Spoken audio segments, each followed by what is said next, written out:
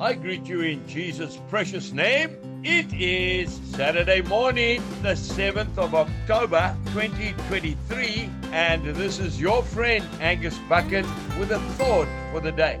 We start off in the first book of Corinthians, chapter 2 and verse 9. Eye has not seen, nor ear heard, nor have entered into the heart of man the things which God has prepared for those who love him. What a beautiful scripture. It's touched my heart so deeply this morning. Another translation says, things never discovered or heard of before. Things beyond our ability to imagine.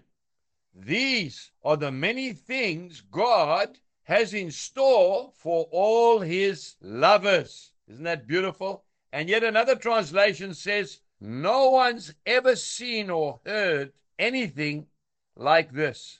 Never so much as imagined anything quite like it. What God has arranged for those who love him. Oh, my dear friend, I love him so much. You've got no idea how much I love him. He's been with me through thick and thin. He's been with me when others have rejected me, when they have castigated me, when they've told lies about me. He has never once left me in over 40 years of ministry. You know, I just want to tell you about one highlight, because this morning, this message is particularly for you, sir, to encourage you that he has not forgotten you, and in fact that he has very special plans for you if you love him. There's the qualification. Many years ago, a very dear friend of mine by the name of Chris Johnson, the CEO of possibly the biggest publishing house in South Africa, came to me and said, Angus, we are going to do a Bible for you, a Bible print for you. I couldn't believe it. I nearly passed out.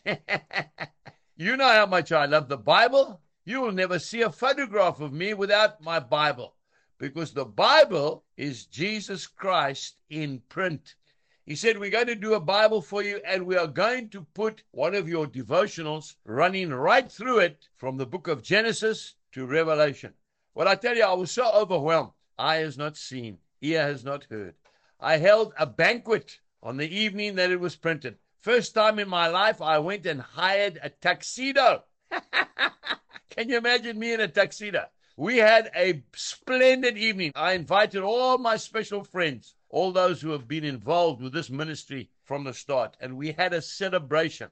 I want to tell you, my dear friend, to even be associated with the Word of God blew my mind. I never dreamt in a million years that I'd even have my name on the cover of a Bible. Now, I'm not being disrespectful, not at all. It's the Bible with Grassroots Reflections.